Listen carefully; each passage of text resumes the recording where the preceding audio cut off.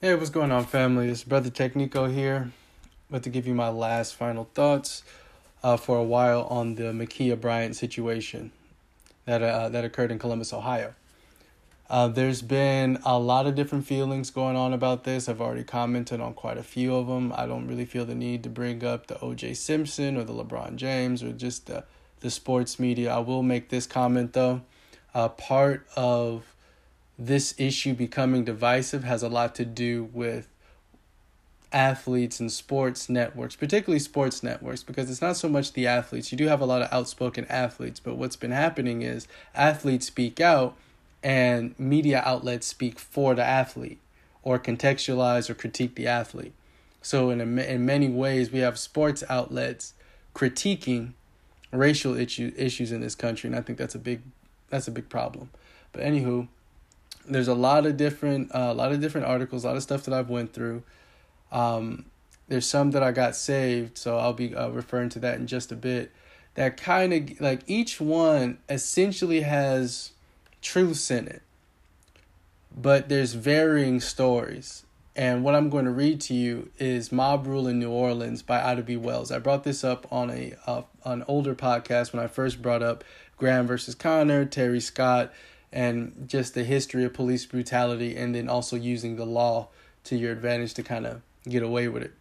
So I just want to show you within this, she documents in this is about 1895, I believe, or that may be the red record, maybe 1895. Just give me a moment.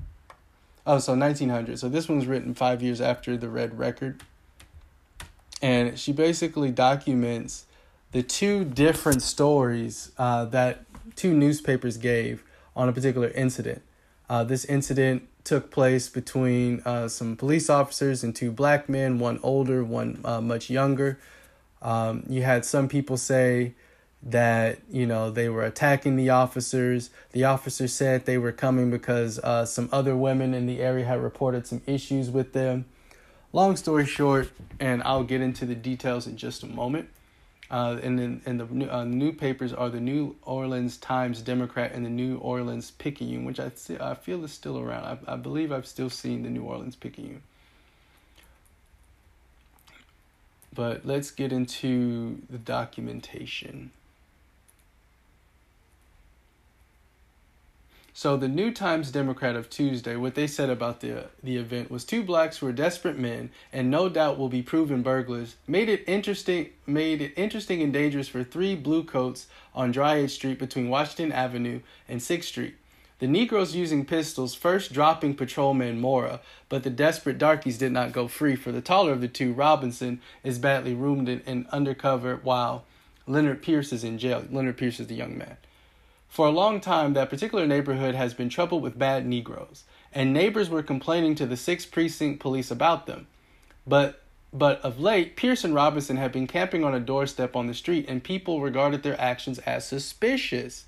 It got to such a point that some of the residents were afraid to go to bed, and last night, this was told Sergeant Aucoin, who was rounding up his men. He had just picked up officers Moore and Cantrell on Washington Avenue and Dryades Street, and catching a glimpse of blacks on the steps, he said that he would go over and warn the men to get away from the street.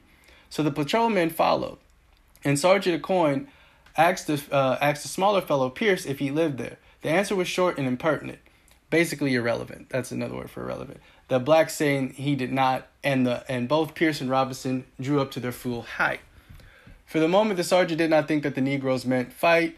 He was on the point of ordering them away when Robinson slipped his pistol from his pocket. Pierce had his revolver out too. He fired once, point blank, at the sergeant, and just then Robinson began shooting at the patrolman. In a second, the policemen and blacks were fighting with their revolvers, and the sergeant having a duel with Pierce, while Cantrell and Moore drew their line of fire on Robinson, who was working his revolver for all he was worth. One of his shots took Moore in the right hip. Another caught his index finger on the right hand, and a third struck his small finger on the left hand. Poor Moore was done for. He could not fight anymore, but Cantrell kept up his fire, being answered by the big black. Pierce's revolver broke down, the cartridge snapping, and he threw up his hands, begging for quarter. And I'm not going to go too much into all this. Sergeant Lawyers, some citizens ran over there. And Now, mind you, just before I continue, mind you, they're not necessarily a lot. Like, this would be looked at as like almost The Onion, or like a gossip, like in the way that this was written. So clearly certain things have changed, but you do see some elements that still persist to this day, particularly when we talk about neighbors said their actions as suspicious, so on and so forth. You know, we don't know who these witnesses are. We don't know these statements. We just heard that this had happened. But let me continue. Because what the New York Picayune says, and it's been a while since I've read this, but these are two different stories. You get a different look. Both don't look favorably at the black folks, at the two black men. However, both stories are so widely different. It's like, which part of this is true? Anyway, let's get into it so you guys can see for yourself. The New Orleans Picayune of the same date described the occurrence, and from its account, one would think that it was an entirely different affair. Both of the two accounts cannot be true. And the unquestioned fact is neither of them sets out the facts as they occurred. Both accounts attempt to fix the beginning of the hostiles upon the colored men. But both were compelled to admit that the colored men were sitting on the doorsteps quietly conversing with one another when the three policemen went up and accosted them. The Times Democrat unguardedly states that one of the two colored men tried to run away, that Moore seized him and then drew his billy and struck him on the head, that Charles broke away and started to run, after which the shooting began. The Picayune, however, declares that Pierce began the firing and that he was out. And Pierce never signed a figure shot. He was covered by Alcon's revolver. Charles and the offenders did all the shooting. The Picayune account is as follows. Patrolman Moran was shot in the right hip and dangerously wounded last night at 8:30 o'clock at Dryade Street between Washington and 6th by two Negroes who were sitting on a doorstep in the neighborhood. The shooting of the patrolman Mora brings to the memory the fact that he was one of the partners of Patrolman Tripp, who was shot by a Negro soldier in the United States government during the progress of the Spanish-American War. The shooting of Mora by the Negro last night is a very simple story. At the hour mentioned, three Negro women noticed two suspicious men sitting on a doorstep in the above. Sorry about that, family. I didn't turn my do not disturb on. I got a call. But continuing where I left off. The shooting of patrolman... Oh, no, I already did all that. At the hour mentioned, three Negro women noticed two suspicious men sitting on a doorstep in the above locality. The women saw the two men making an apparent inspection of the building, like they're casing it or something. As they told the story, they saw the men look over the fence and examine the window blinds, and they paid particular attention to the makeup of the building, which was a two-story affair.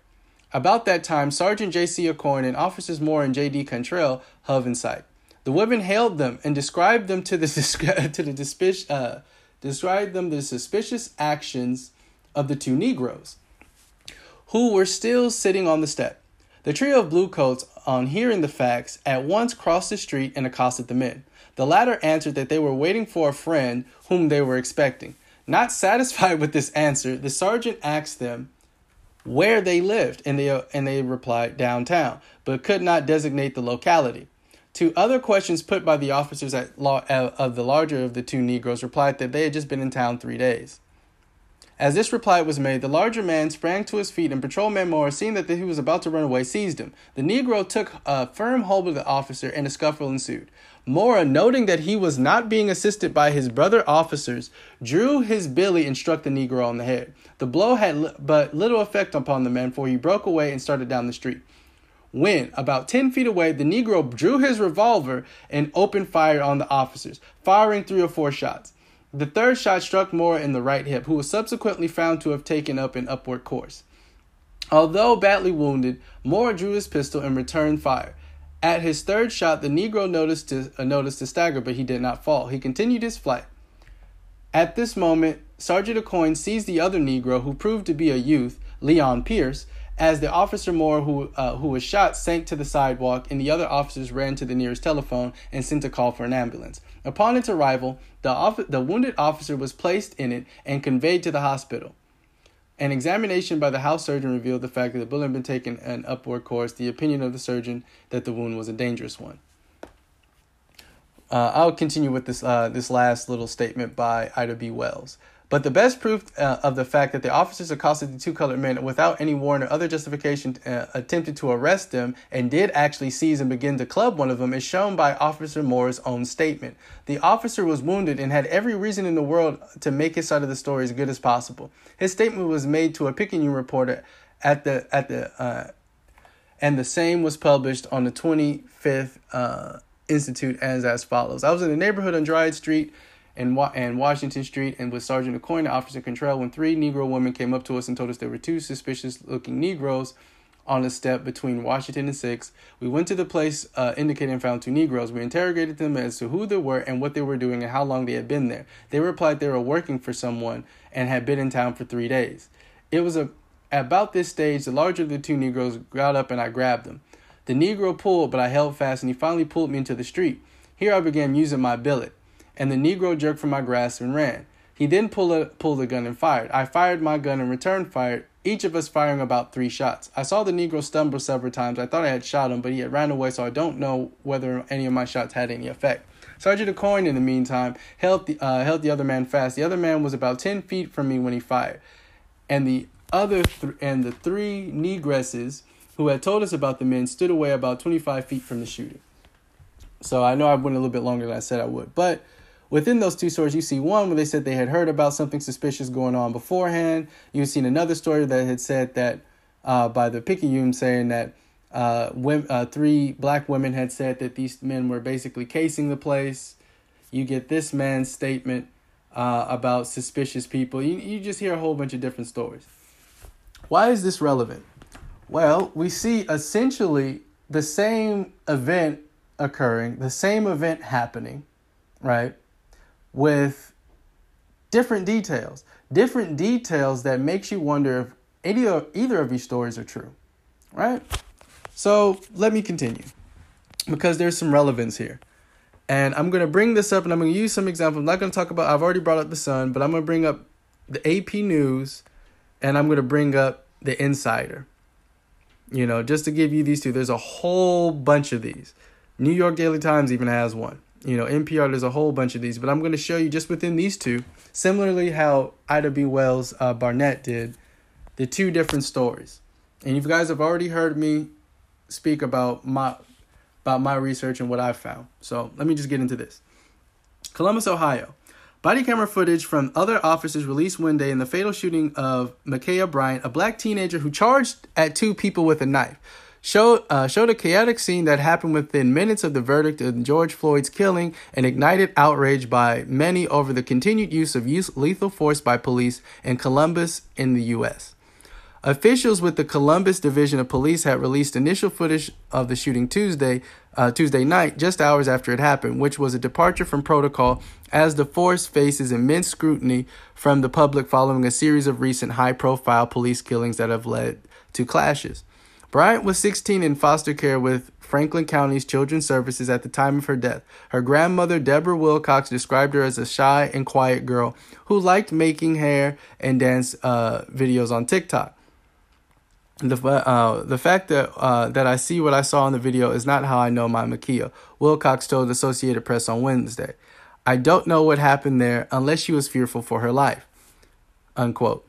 The incident has caused an outcry in the community and nationwide as Bryant's killing by the second high-profile fatal shooting of a teenager by police in last month. Body camera footage released last week showed an officer shoot and kill 13-year-old Adam Toledo in Chicago. It's a tragedy, and there's no other way to say it. It's a 16-year-old. I'm a father, interim Columbus Police Chief Michael Woods told reporters Wednesday. Her family is grieving, regardless of the circumstances associated with this. A 16-year-old lost her life yesterday. He added, I sure as hell wish it wouldn't have happened. Okay, so I'm going to stop it right there. There's more. If you guys want to look more into that, look at AP News. This article is by Farnoosh Amiri and Andrew Welsh Huggins. Okay, this was posted yesterday on AP News.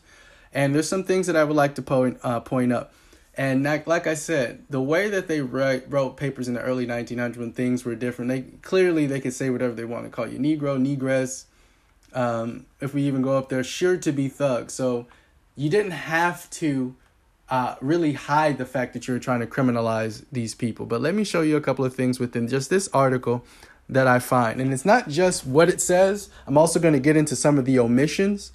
And as we should know, it's the omissions that do the most damage. It's what they don't tell you. So we get into the first one. A black teenager who charged at two people with a knife showed a chaotic scene. And they're not the only people who've reported it like this. For many of us who've seen the video, and I'm going to get into the next article, there's so many different stories. That's not what happened. Okay. She definitely pushed a girl down. And that girl was also kicked. If anybody paid attention to the full clip, but that girl was also kicked. There was so much time in between time, but that's neither here nor there. It's clear that at a point she had a knife. Whether she was swinging it at the girl, one report said she was stabbing the girl. That's not what happened. It also doesn't mention the police call that brought them here. The others, and we'll get into this. They'll kind of talk about it. They'll talk about a call about two girls fighting. There's only a few that actually mention is the fact that she made the call, that she was actually in fear for her life. So when we get into the next statement that her auntie makes, and this wasn't the full statement. So they just kind of took a piece of what she said because it's that piece kind of helps the angle. The fact that I see what I saw in that video is not how I know my Makia, Wilcox told Associated Press on Wednesday. I don't know what happened there unless she was fearful of her life. And family, go look at the video. She says a whole lot more than that. This is, especially this is not how she wants them to remember her. They don't talk, she briefly mentions like the incident, but it's just kind of shocked by the whole thing. But to take this snippet of what she says and kind of take it out of context is very similar to how they've taken Deshaun Watson's massage therapist. Remember, family, I told you about that. Okay. And they took what she said out of context. They took her text message out of context. And even though she went and did an interview and flatly said that text message was taken out of context, people are still doing what they will with it. You know what I mean? And taking little sound bites and little pieces to prove their overall point. Okay. So let me get into the next one.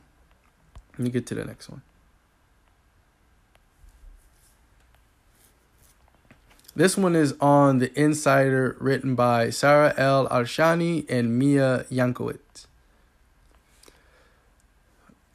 Police and body camera footage released after the failed police shooting of a 16-year-old girl in Columbus, Ohio, show her running past an officer while holding what the police described as a knife.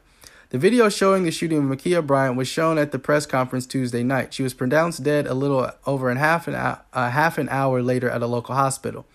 Officers were dispatched at the Walnut Heights area or Columbus at 4:36 p.m. after receiving a call that several girls were fighting outside. Interim Police Chief Michael Woods told reporters. The police arrived at the two-story home at 4:44 p.m., and the footage shows a group of 6 to 8 people in front of the house. And then they have a little link where they show the video. Within the first few seconds of their arrival, Bryant runs into the body camera's view and appears to push another girl to the ground. Bryant then runs away from the officer whose camera is recording and appears to swing a knife at the girl who's standing by a hood of a car. The officer fires his weapon at Bryant. 4 distinct shots can be heard. A knife appears to drop on the ground, appear next to her as she falls to the ground. The entire incident occurs within the first 15 seconds of the video. Remember, family, this is exactly what I was talking about. 15 seconds. So for all these people that are sitting out there talking about this and that, and you clearly saw 15 seconds by the time they arrive, 8 seconds before the cop is in view of the girl and the people and the group of people. Before 15 seconds pass, this girl's already shot 4 times. That's significant. That's significant. And one thing I like about this, and this isn't my favorite, I guess you could say, article. There's so many of these, but this one at least appears to try to be somewhat objective here, especially when they mention the 15 seconds. The two officers. Let me continue. 2 officers then move towards Bryant and call for medical support while people nearby can be hurling, "She's an effing kid, man. Are you stupid?" This is also the same dude who kicks the girl. So the other thing they don't mention And family, again, go watch the video. She pushes the girl down, and the dude, who I believe is her uncle, I'm not completely sure, kicks that girl down. There's so much evidence that leads to the fact that these two girls were here harassing this girl. Another thing that I didn't like that was in the first article that I forgot to mention is that in this article here, they don't bother to mention the fact that she was a foster care.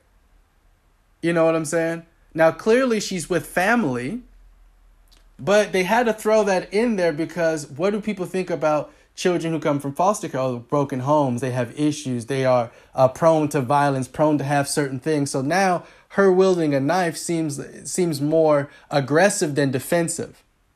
Okay, and that was in the previous one by Associated Press. This article doesn't do that.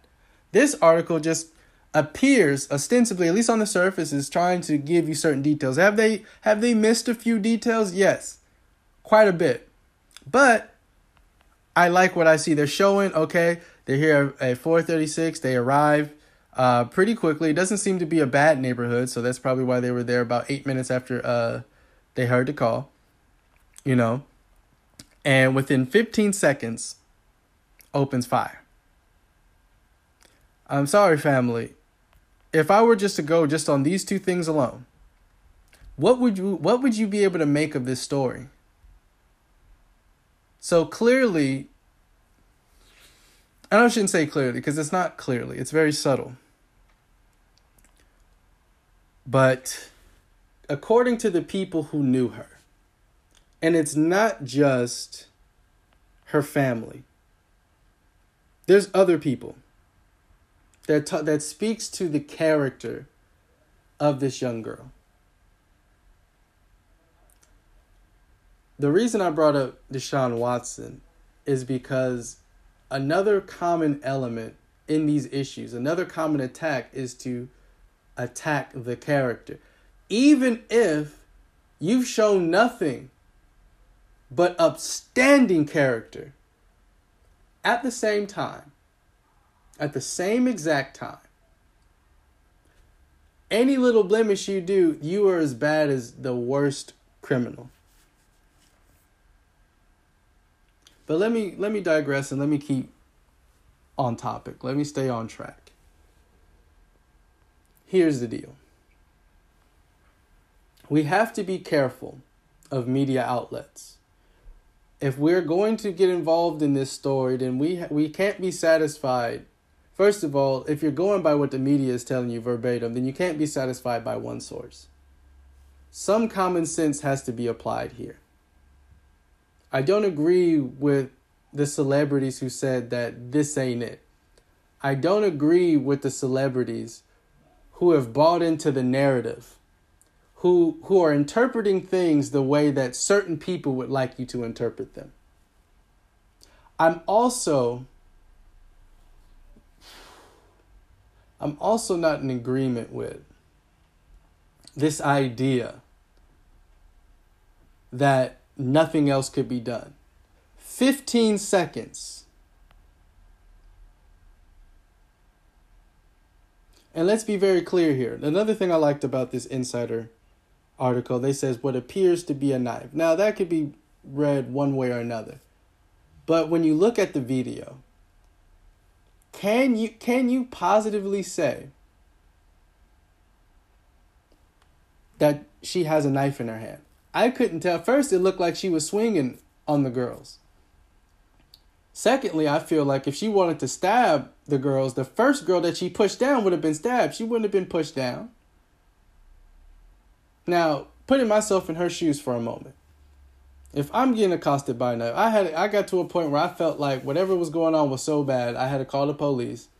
Now I'm at my highest limit. I'm not saying that at that point it's right, but I'm just trying to step into those shoes. And if I got a knife in my hand and I want to use it, I'm not gonna push somebody. I'm not just, you know what I'm saying? If this really is scuffle, I'm really aggressive like that. The first person, as soon as I break through, I'm not gonna push one person down and then just go like, I'm gonna knock her down, I'm gonna stab her up. No, that doesn't make sense. What does make sense to me though, when I'm looking at the full body of evidence, or what's been reported, that if Ma'Khia Bryant was reporting a knife and somebody doing that, and at some point she gets the knife. Now, I'm not agreeing with what she did. That's not. If this is actually what was happening, you know what I'm saying. But it seemed like the bulk of the aggression was going to a particular female, particular young girl. You know what I mean? It's not too far. It's not too far fetched for me to believe that it was the girl with the pink sweatsuit on who had the knife. You know what I'm saying? And at some point, and who knows, the situation may have been getting resolved around that point, because you got a big crowd of people out there. You know, the girl is clearly upset because she busts through. So we don't know what the hell just happened, but it could be just wrapping up. It's 8 minutes. If you ever been into a fight, fights don't last that damn long. You know what I mean? But anyway, I digress. I just don't know. I just don't know if I would make that decision. Again, I just don't know. Like, I just can't agree with the premise, and I'm gonna wrap things up. I can't agree with the premise that there was nothing else that officer could have did. But let me stay on the purpose of this, and why I'm making these comparisons. When we look at these articles, let's go back to Associated Press for just a moment. When we look at things like 16-year-old and in foster care, you know, a black teenager who charged at two people with a knife, that, you know, little details like that. And if people only look, and let's be real, most people don't read every damn newspaper. They probably read like a couple of their local ones and a couple of big ones. NPR, New York Times, Washington Post, whatever your flavor is. Huffington Post, whatever your flavor is, right? If you just read this particular article right here, you would think that girl, like you would think that officer is justified. What I would like to remind people is the role of media in government, what they're considered. I took classes for this, okay? It's whatever. Point is, the media is oftentimes regarded as the fourth branch of government. And in many ways, whether this is true or not, they are considered the checks and balances. Okay? Now, let me tell you what they actually are. Because if we look through the connections and the roots, if we look and see that many people who are in Congress have relationships and family members who have big positions at these media outlets, you know, how it's not unusual for certain popular people who report on, let's say, politics to step into politics. Like, let's look at the connection. If we look at the media as the fourth branch of government, then we must look at the media as an entity that's willing to protect the rest of its body. If it's a part of the body, then it has a duty to protect the rest of it. So what we see here with the Associated Press is no different than what you see in New Times Democrat and the New Orleans Picayune in the 1900s. What we have is forces, a system, an organization split up called the media.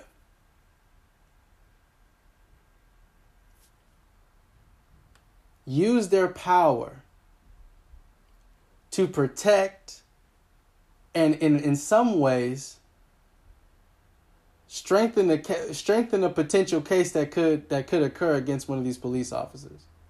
That's their job. Now, part of their job is to get credibility. So part of the job is to at least ostensibly report the truth to the public. The public only needs to believe that you're telling the truth or believe that you're trustworthy. Then you can kind of say whatever you want. So this is a game. That's the bottom line. This is a game. And I've been calling out the system. I've been calling out the government and the thing that we're in. And you've got the families heard me bring up the media. But I think now is the perfect time to show everyone, or just to illustrate, why I bring up the media as it relates to government, why the media is important. So when we think about Pizzagate, when we think about how the media handled Pizzagate, it was protecting its body.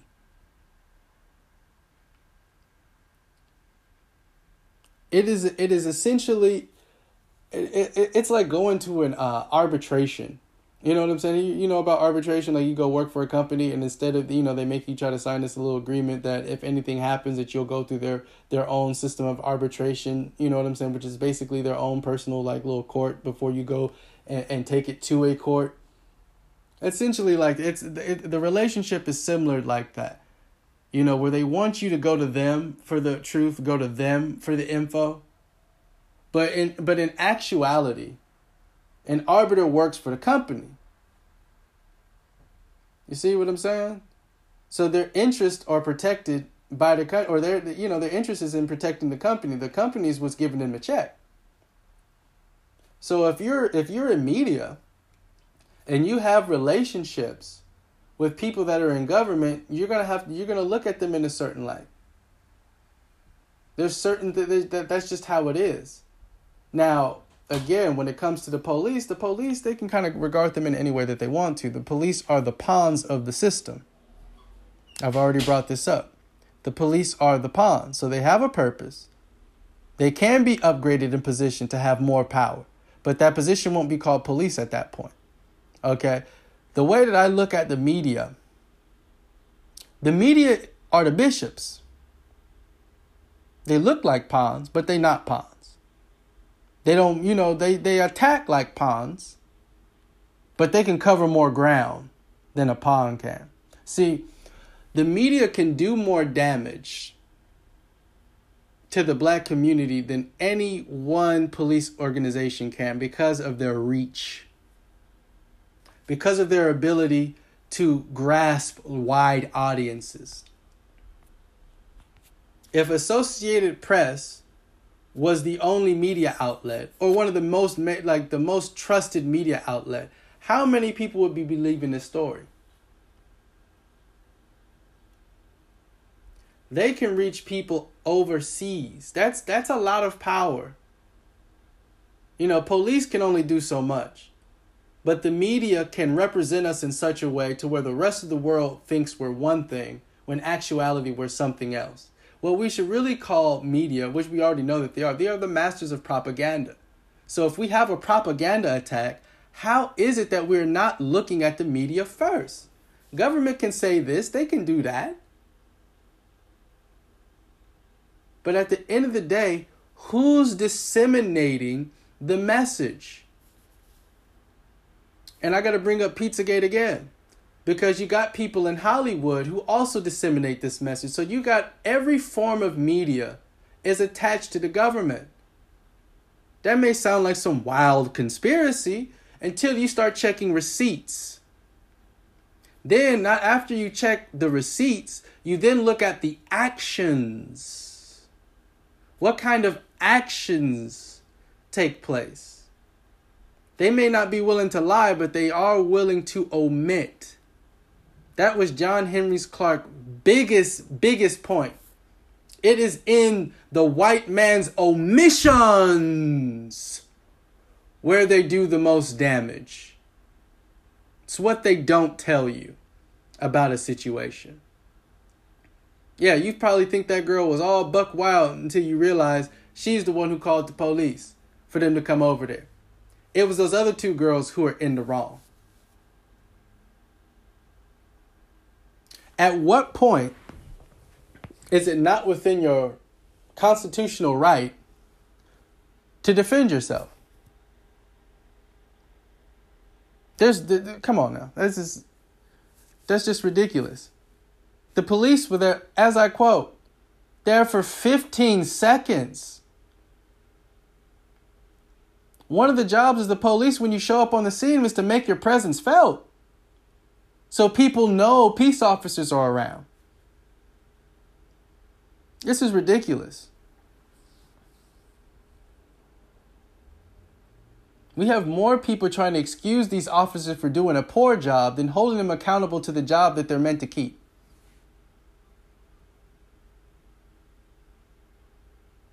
So like I said, this was the last thing I'm going to say about this for now.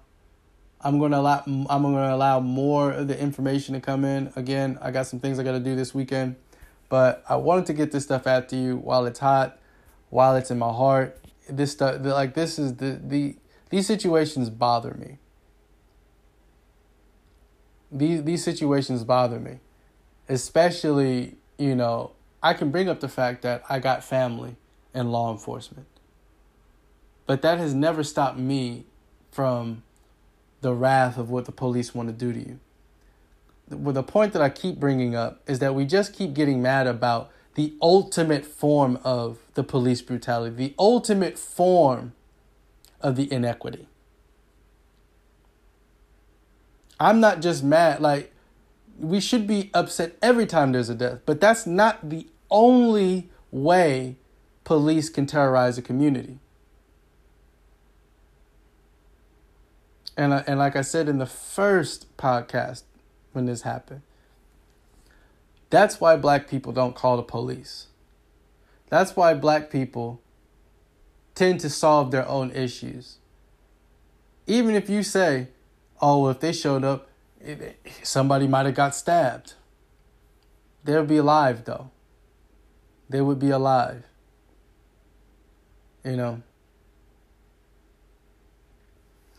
That's all I got to say. Peace, love, and light, y'all.